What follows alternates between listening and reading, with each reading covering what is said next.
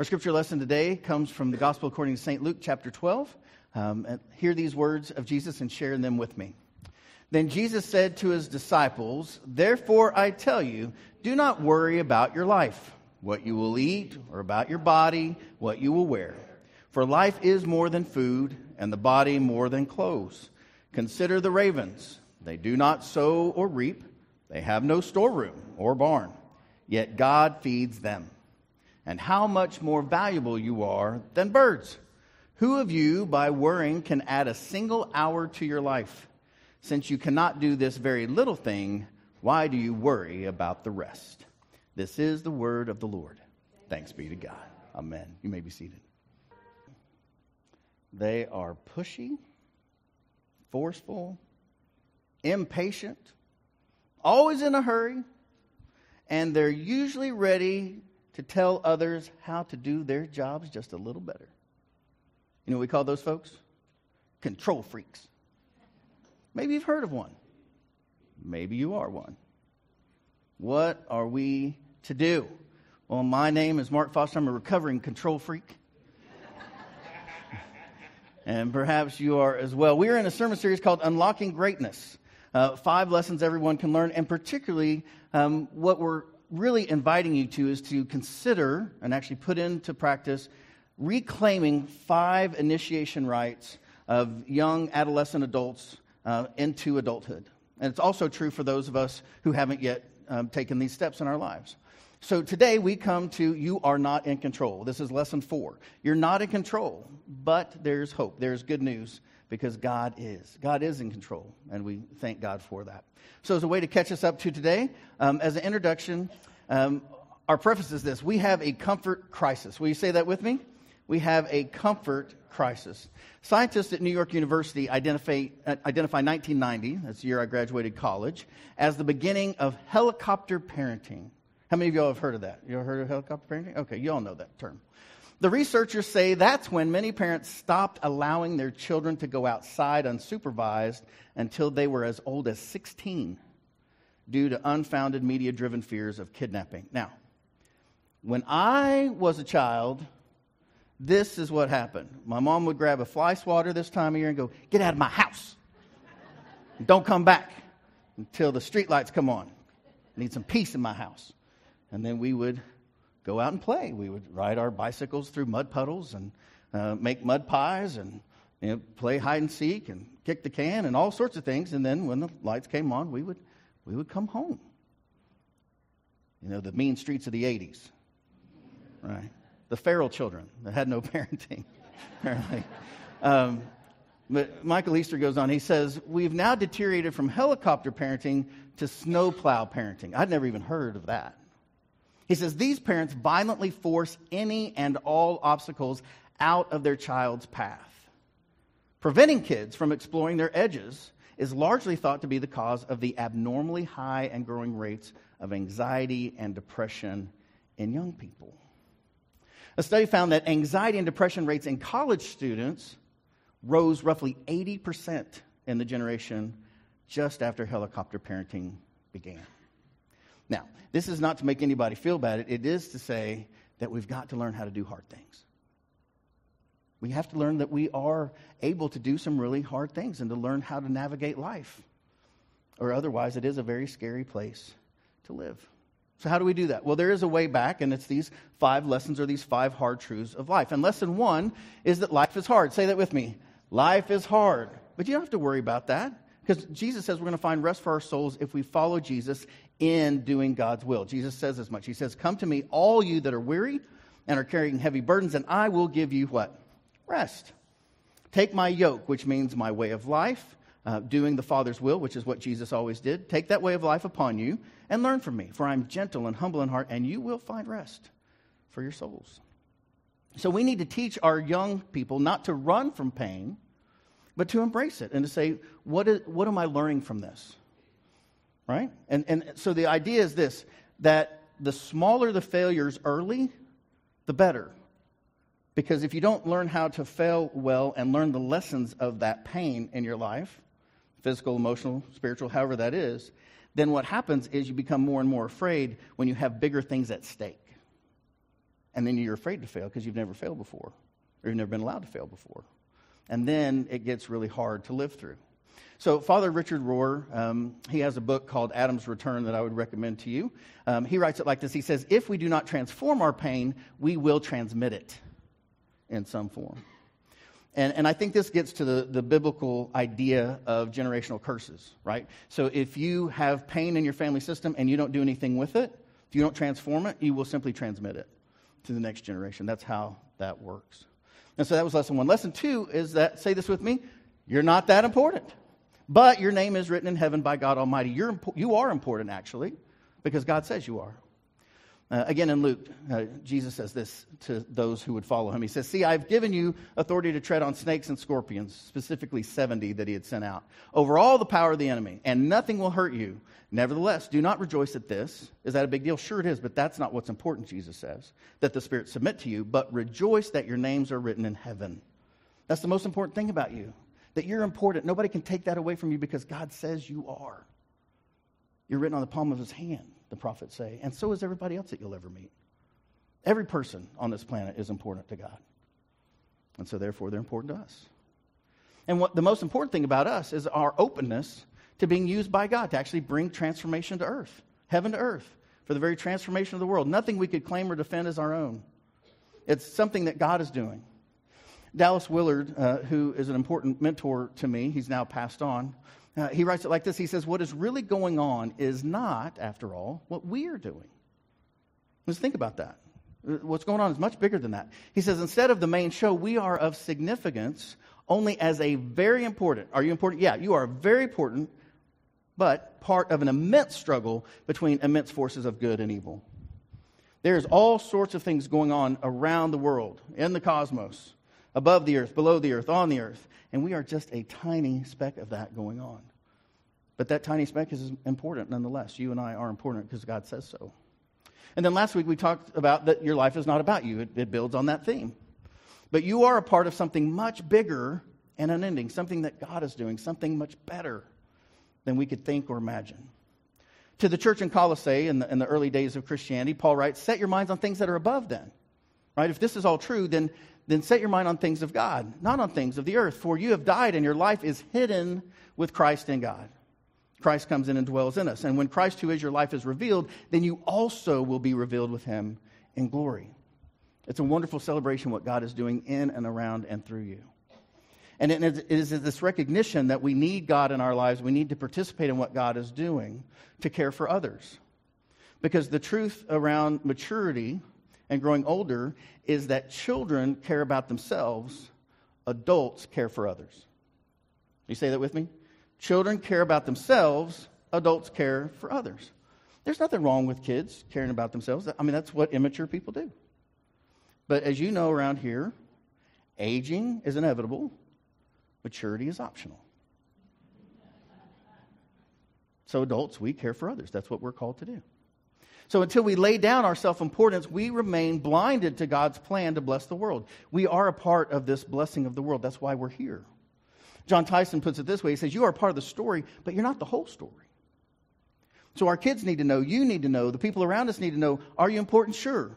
Are you a part of the story? Yes, sure, but you're not the whole story, and you're not most important. There are lots of things more important than any one of us. So this week, we come to week 4, which is you're not in control. But God will take care of you.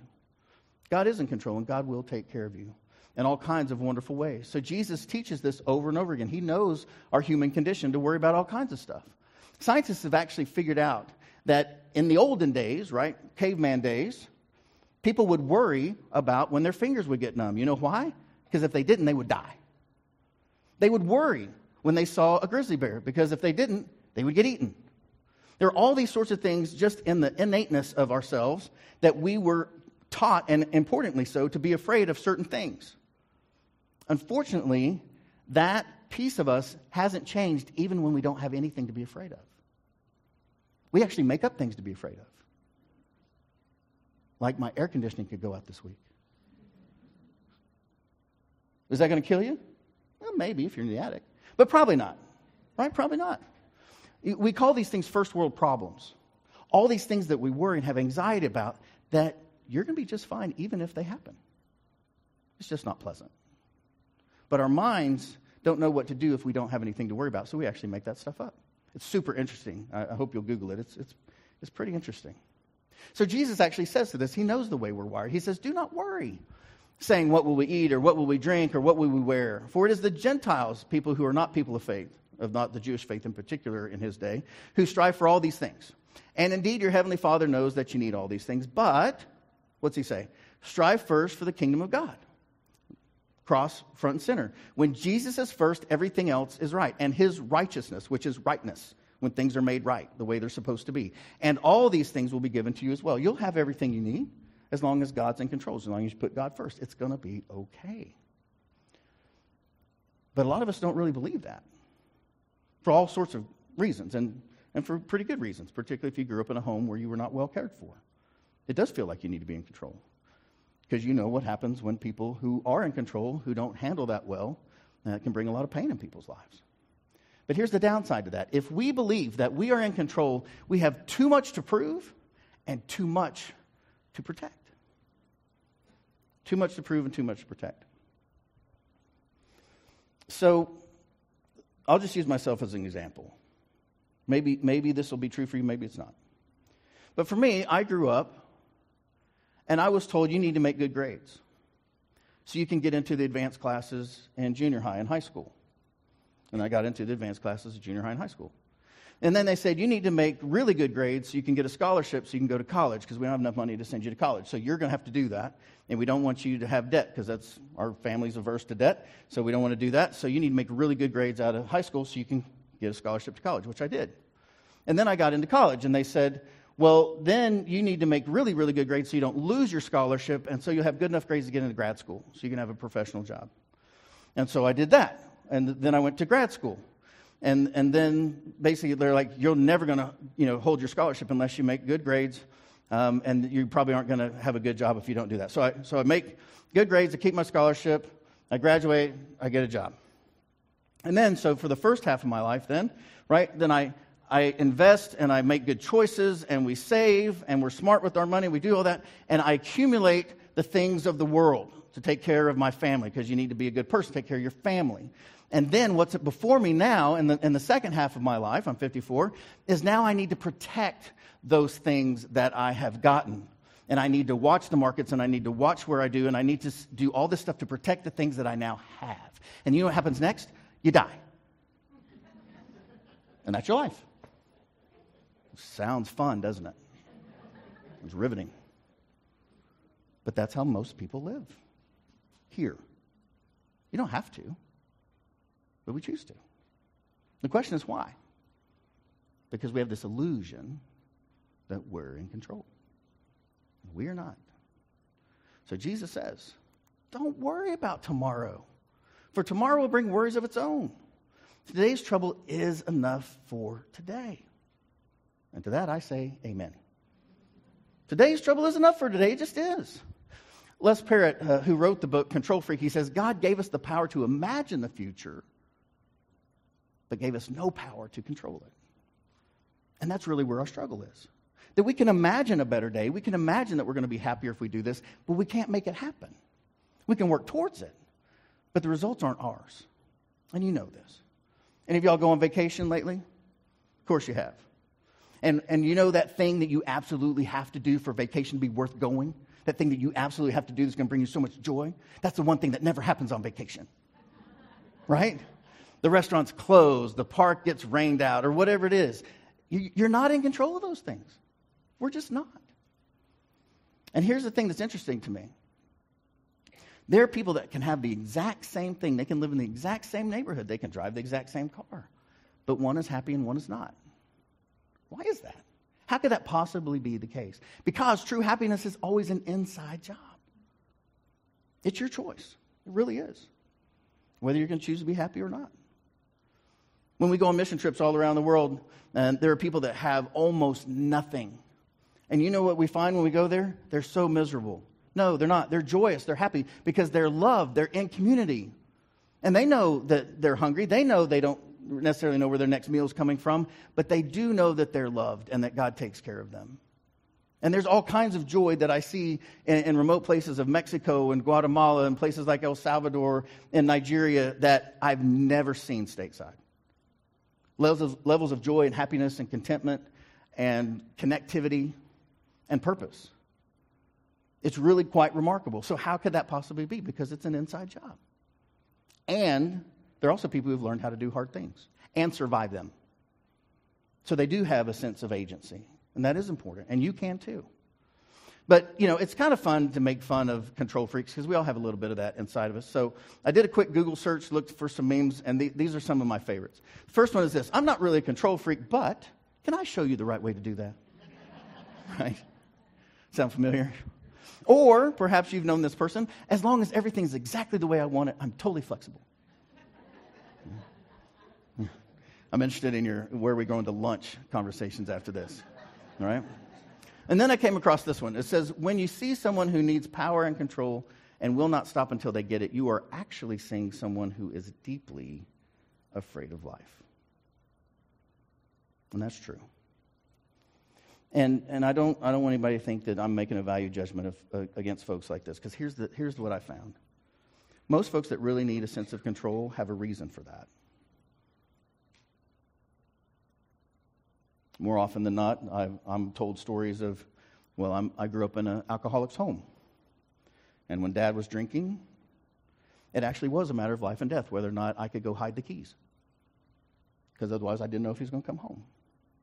So yeah, I am absolutely terrified, and I will have control about who drives in my family and when. Always. They've got good reason for that. But it also is debilitating to them and messes up their life in other ways until they get on top of that. Does that make sense to you? And they need help with that. That's not a judgment against them. It's like, yeah, you do have a reason for that, but let's look at that. You can actually have a better life than that. You don't have to be afraid every time somebody drives a car in your family. So Father Rohr would say it like this: when you set yourself up to think you deserve or expect or need something to happen, you are setting yourself up for constant unhappiness. That's a terrible way to live. It's a terrible way to live. And you all know this. I mean, what makes you upset is unmet expectations. And so I learned early on, set your expectations low and leap over them. Right? That doesn't sound right, does it? But you and I, we have a choice, each and every one of us, since this is an inside job. You have a choice to make between control and what's that word? Surrender. It's kind of even hard to say, isn't it? Surrender. But this very thing that our culture hates is the way to life. It's always been that way. You look at the life of Jesus, the life of his mother Mary, the life of any of the major figures in the Bible in the Old Testament, Abraham, David, Isaac, Joseph. That's true today. For those of you familiar with the 12-step programs, it all starts with surrender, doesn't it? Right? In the 12 steps, the first step is this. We admitted we were what? What's the word? Powerless. Over, and then you fill in the blank. If it's AA, it's alcohol. If it's a different A, it's a different word. That our lives had become unmanageable. That's step one. It's just surrender. This is the thing that actually gives you life, gives you freedom, gives you joy, gives you your life back. When you realize it's not on you. But it doesn't stop there. You have to go to step two, which is we come to believe that a power, God, greater than ourselves, could restore us, could redeem us to sanity, make our lives whole again. Around here we call that Jesus. He's the one that redeems us, makes us whole. So yes, Lord, we can't do it all, and we're trusting you to guide us into the way that leads to life. And so we make a decision, step 3, to turn our will and our lives truly over to the care of God as we understood him. And for us here, that's the person of Jesus Christ. Front and center. And we look at his life, the way he lived his life, not just what he said, that's important, but also what he did, how he lived. How he blessed and healed the sick and fed the poor, clothed them, cared for them, forgave them. That's who we emulate. Now, there are 9 other steps. We won't go into them here today, but I recommend them to you. Father Rohr says people who are connected to their source, Jesus, do not need to steer their own life anymore and agenda. You don't have to do that. You can give that up. They know that it is being done for them in a much better way than they ever could. One of my favorite scriptures in all the Bible comes from Paul talking to the folks in southern Turkey, which was Ephesus at the time, to the church in Ephesus. And hear this prayer of Paul. He says, now to him, Jesus, who by the work within us is able to accomplish, read this with me, abundantly far more than all we can ask or imagine. Imagine that. I mean, really, you can imagine a lot. And God is better than that because God has all knowledge and all power and is everywhere. So God can do more for you than you can do for yourself. Amen? That's absolutely true. God can do anything. So God can do more than we can all ask or imagine. To him be the glory in the church and in Christ Jesus to all generations forever and ever. Amen. God has a better plan for your life than you can plan yourself for your life. And that's good news. So surrender is not becoming a puppet. It's not being naive. It's not being irresponsible. And it's not stopping all planning. Some planning is good. But you have to leave the results to God. You have to hold those lightly for your life to really take off and be joyful. And then Paul writes to the early church in Corinth, he's like, we can never forget this, friends. He says, for just as the body is one and has many members, and all the members of the body, though many, are one body, so it is with Christ. You and I, we're all a part of the same thing, whether we know it or not. And it is, Paul says, that there are many members. Yeah. Yet one body. The eye can't say to the hand, I have no need of you, nor again the head to the feet, I have no need of you. Why? Because you're the body of Christ. And individually members of it. Every single part of the body is important. Right? If your heart stops, that's the end of the rest of your body. If your mind stops, that's the end of the rest of your body. You need those things. And every other organ that goes with it. You try living without your kidneys. It is a rough go. You need it. And here's the thing. We need each other. We don't even know how we need each other any more than we know what our body needs until we're missing something, like potassium. It'll mess you up. You need those levels to be right. Right? So Father Rohr says it like this. Surrender is the necessary and universal starting point for a serious spiritual walk. It all starts with surrender. It's all step one.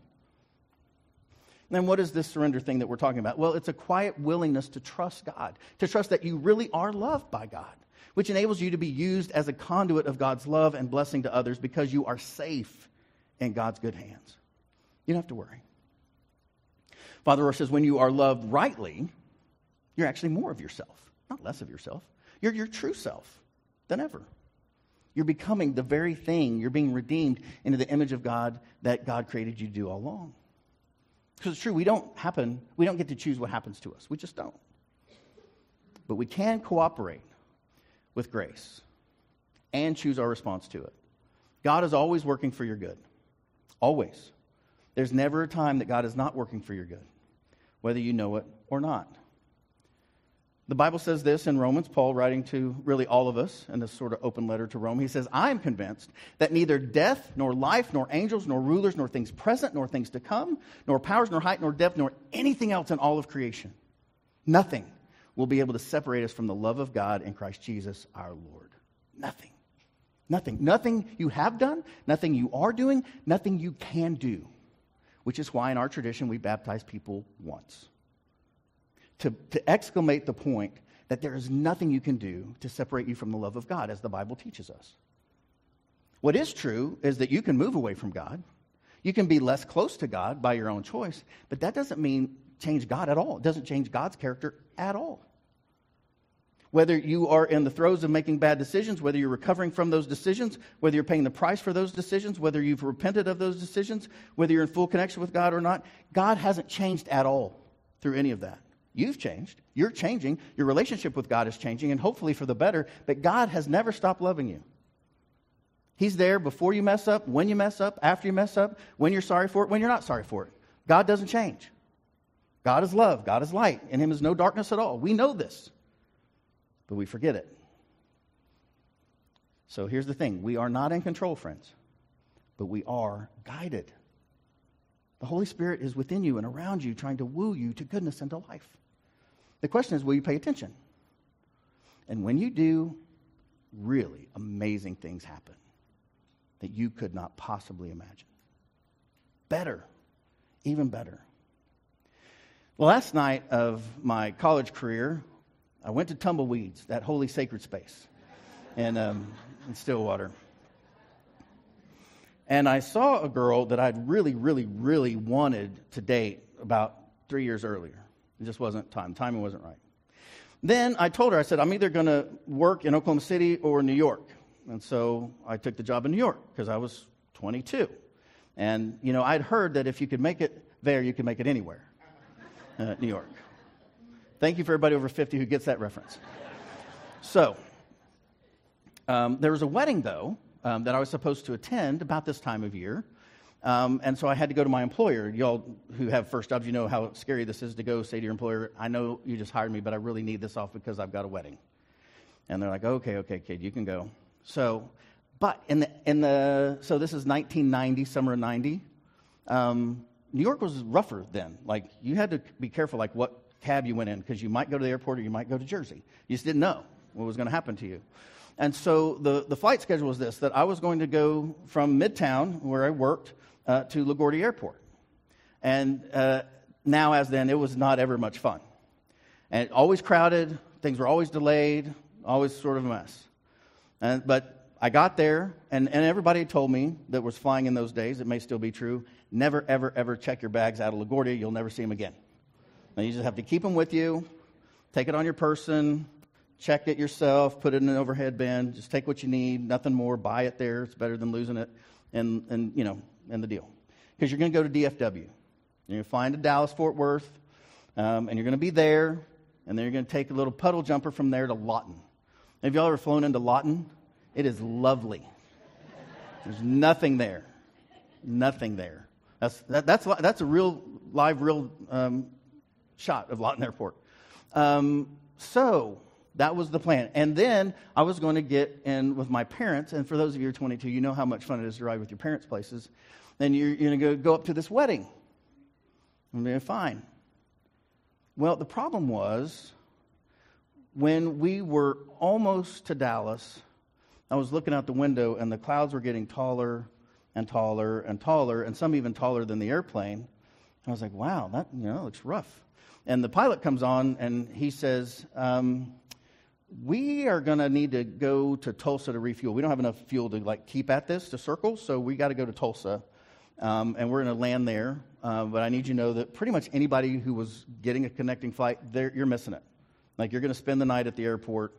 You're just toast. I'm sorry. That's it. He didn't use those terms, but that's how I heard it.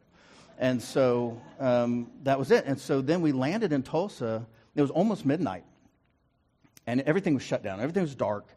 And I'm sitting there. I'm like, I'm in Tulsa? Edmond's not that far from Tulsa. And if I miss my flight to Lawton, then my only other choices then is a bus or to be late to the wedding. So I could bus myself from Dallas to Lawton to get in a car with my folks to go to Edmond, or I could just get off here. I'll just grab my bag and I'll just get off. Everything's closed, but if I'm going to sleep in an airport, the drive's actually shorter from here than there. I'm 22. Why not? So I say, I'm getting off the plane. And the flight attendants were like, no, you don't do that. I'm like, yeah. They're like, you know we're in Tulsa. I'm like, yeah. I'm like, okay. They open it up. They're like, that's on you. You understand this is refundable. They're checking all the boxes. I'm like, I'm out. And I go to a payphone. And y'all know what payphones are? Little quarters. Put those in there. And I dial it up. And I call my new girlfriend. Because she lives in Tulsa. And that's her there. That's her there. I'm like, I call her up and I say, hey, come get me. She goes, where are you? It's almost midnight. I'm like, I know. You can come get me? I'm at the airport. She goes, you are? I'm on my way. And then I hear Mom, I'm going to the airport. And her mom's like, why? I'm going to go meet this boy that I'm dating. I'm bringing him home because, we've been dating a long time, 2 weeks. So, and so we make it to the wedding and it's great. And this is where this is where 22, 21, And that moment, that decision about whether I stay on the plane that's, rerouted to Tulsa or whether I do the other has changed my entire life. All of it, that one moment. Not that I'd planned it. To which, to this day, my mother says, you prayed for that, didn't you? God knows my heart. I can't help that. So Father Rohr says this. He says, having total control and even the value of being in control is a major desire and, read it with me, illusion. That's good news for you, actually. Really good news for you. In the early years of life, yet many hold on to it until their last breath. Try practicing to release control early in your life, and it will make your second half life much happier.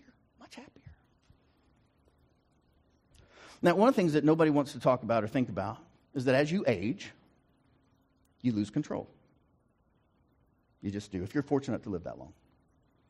You live to be old enough, you will not determine when you get up in the morning. You won't choose what you eat for breakfast. That'll be chosen for you. You won't get to choose whether you eat lunch or what you eat for lunch or for dinner or when you go to bed or when you bathe. And sometimes not even when you go to the bathroom. It is brutal. And many of you have not seen that yet. You're not in that station of life yet, but that's coming if you're fortunate to have good care. And over the last 9 weeks, we've walked a very difficult journey with my family. No longer ambulatory, either of my folks. And they're well taken care of at one of the best places in the city. So I'm not asking you to feel, oh, woe is me. No, not at all. They're in good care. But make no mistake, they don't have a lot of control in their life. And it's hard on them. It's hard on them. So you have a choice to make. Are you going to start giving up control now so that when you have to do that then, and you will, can you do it? Or are you going to get kicked out? You got a choice to make. Because that control thing is real. And you can either release it and learn how to do that and enjoy, or you can fight it until your last breath. And some do. But here's the thing I want you to know. My folks have it good, really good. Because just a couple miles from there, at the Fountains of Canterbury, people gave their life savings to move into that place. And on June 28th, that senior living community, they made an announcement to the people. They said, we need to have a meeting in 2 hours. They came there and they said, we're closing. You have to be out of here by September 1. At 91.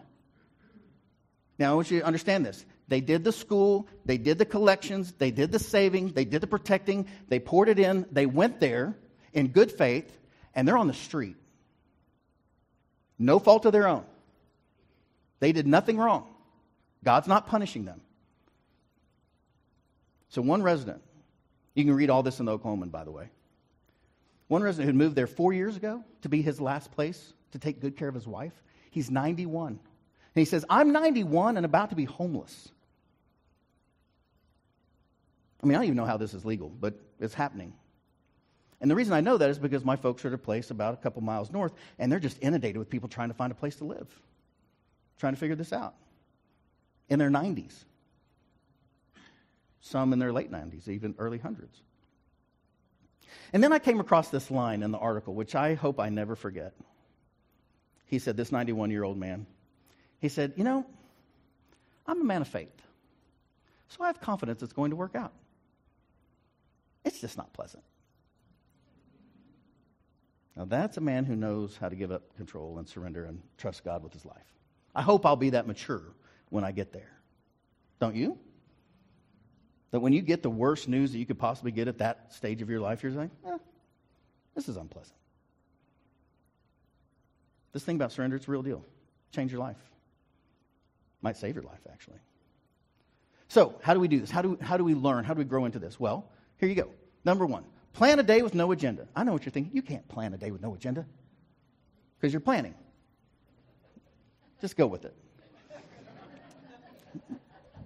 The Bible calls that Sabbath, where God's in charge and you're not.